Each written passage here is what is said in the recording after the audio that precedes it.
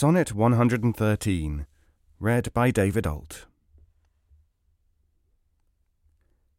Since I left you, mine eye is in my mind, and that which governs me to go about doth part his function, and is partly blind, seems seeing, but effectually is out. For it no form delivers to the heart of bird, of flower, or shape which it doth latch.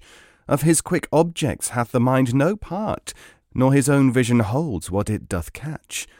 For if it see the rudest or gentlest sight, the most sweet favour or deformedst creature, the mountain or the sea, the day, the night, the crow or dove, it shapes them to your feature. Incapable of more, replete with you, my most true mind thus makes mine untrue.